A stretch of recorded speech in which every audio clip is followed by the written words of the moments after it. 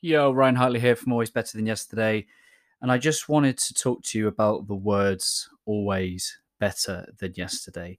For me, they are a heart, they're a mind, a mission, a habit. Might say a way of life, a way of thinking, a way of being, way of acting.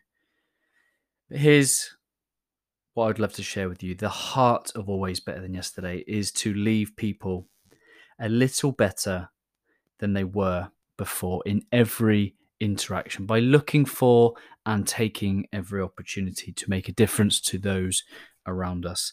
The mind is to think, reflect, learn, plan ways to be better and to help others be better. The mission is to create a world that is always better than yesterday.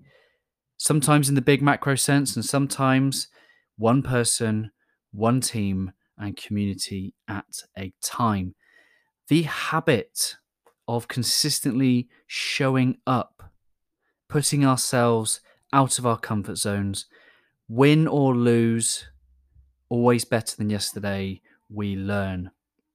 Always better than yesterday helps you be better in all areas of your life, your heart, your mind, your body, and your soul. If you are not with us on Facebook, come and join us in the We Are Always Better Than Yesterday community. There are 500 like minded, like hearted people from all around the world.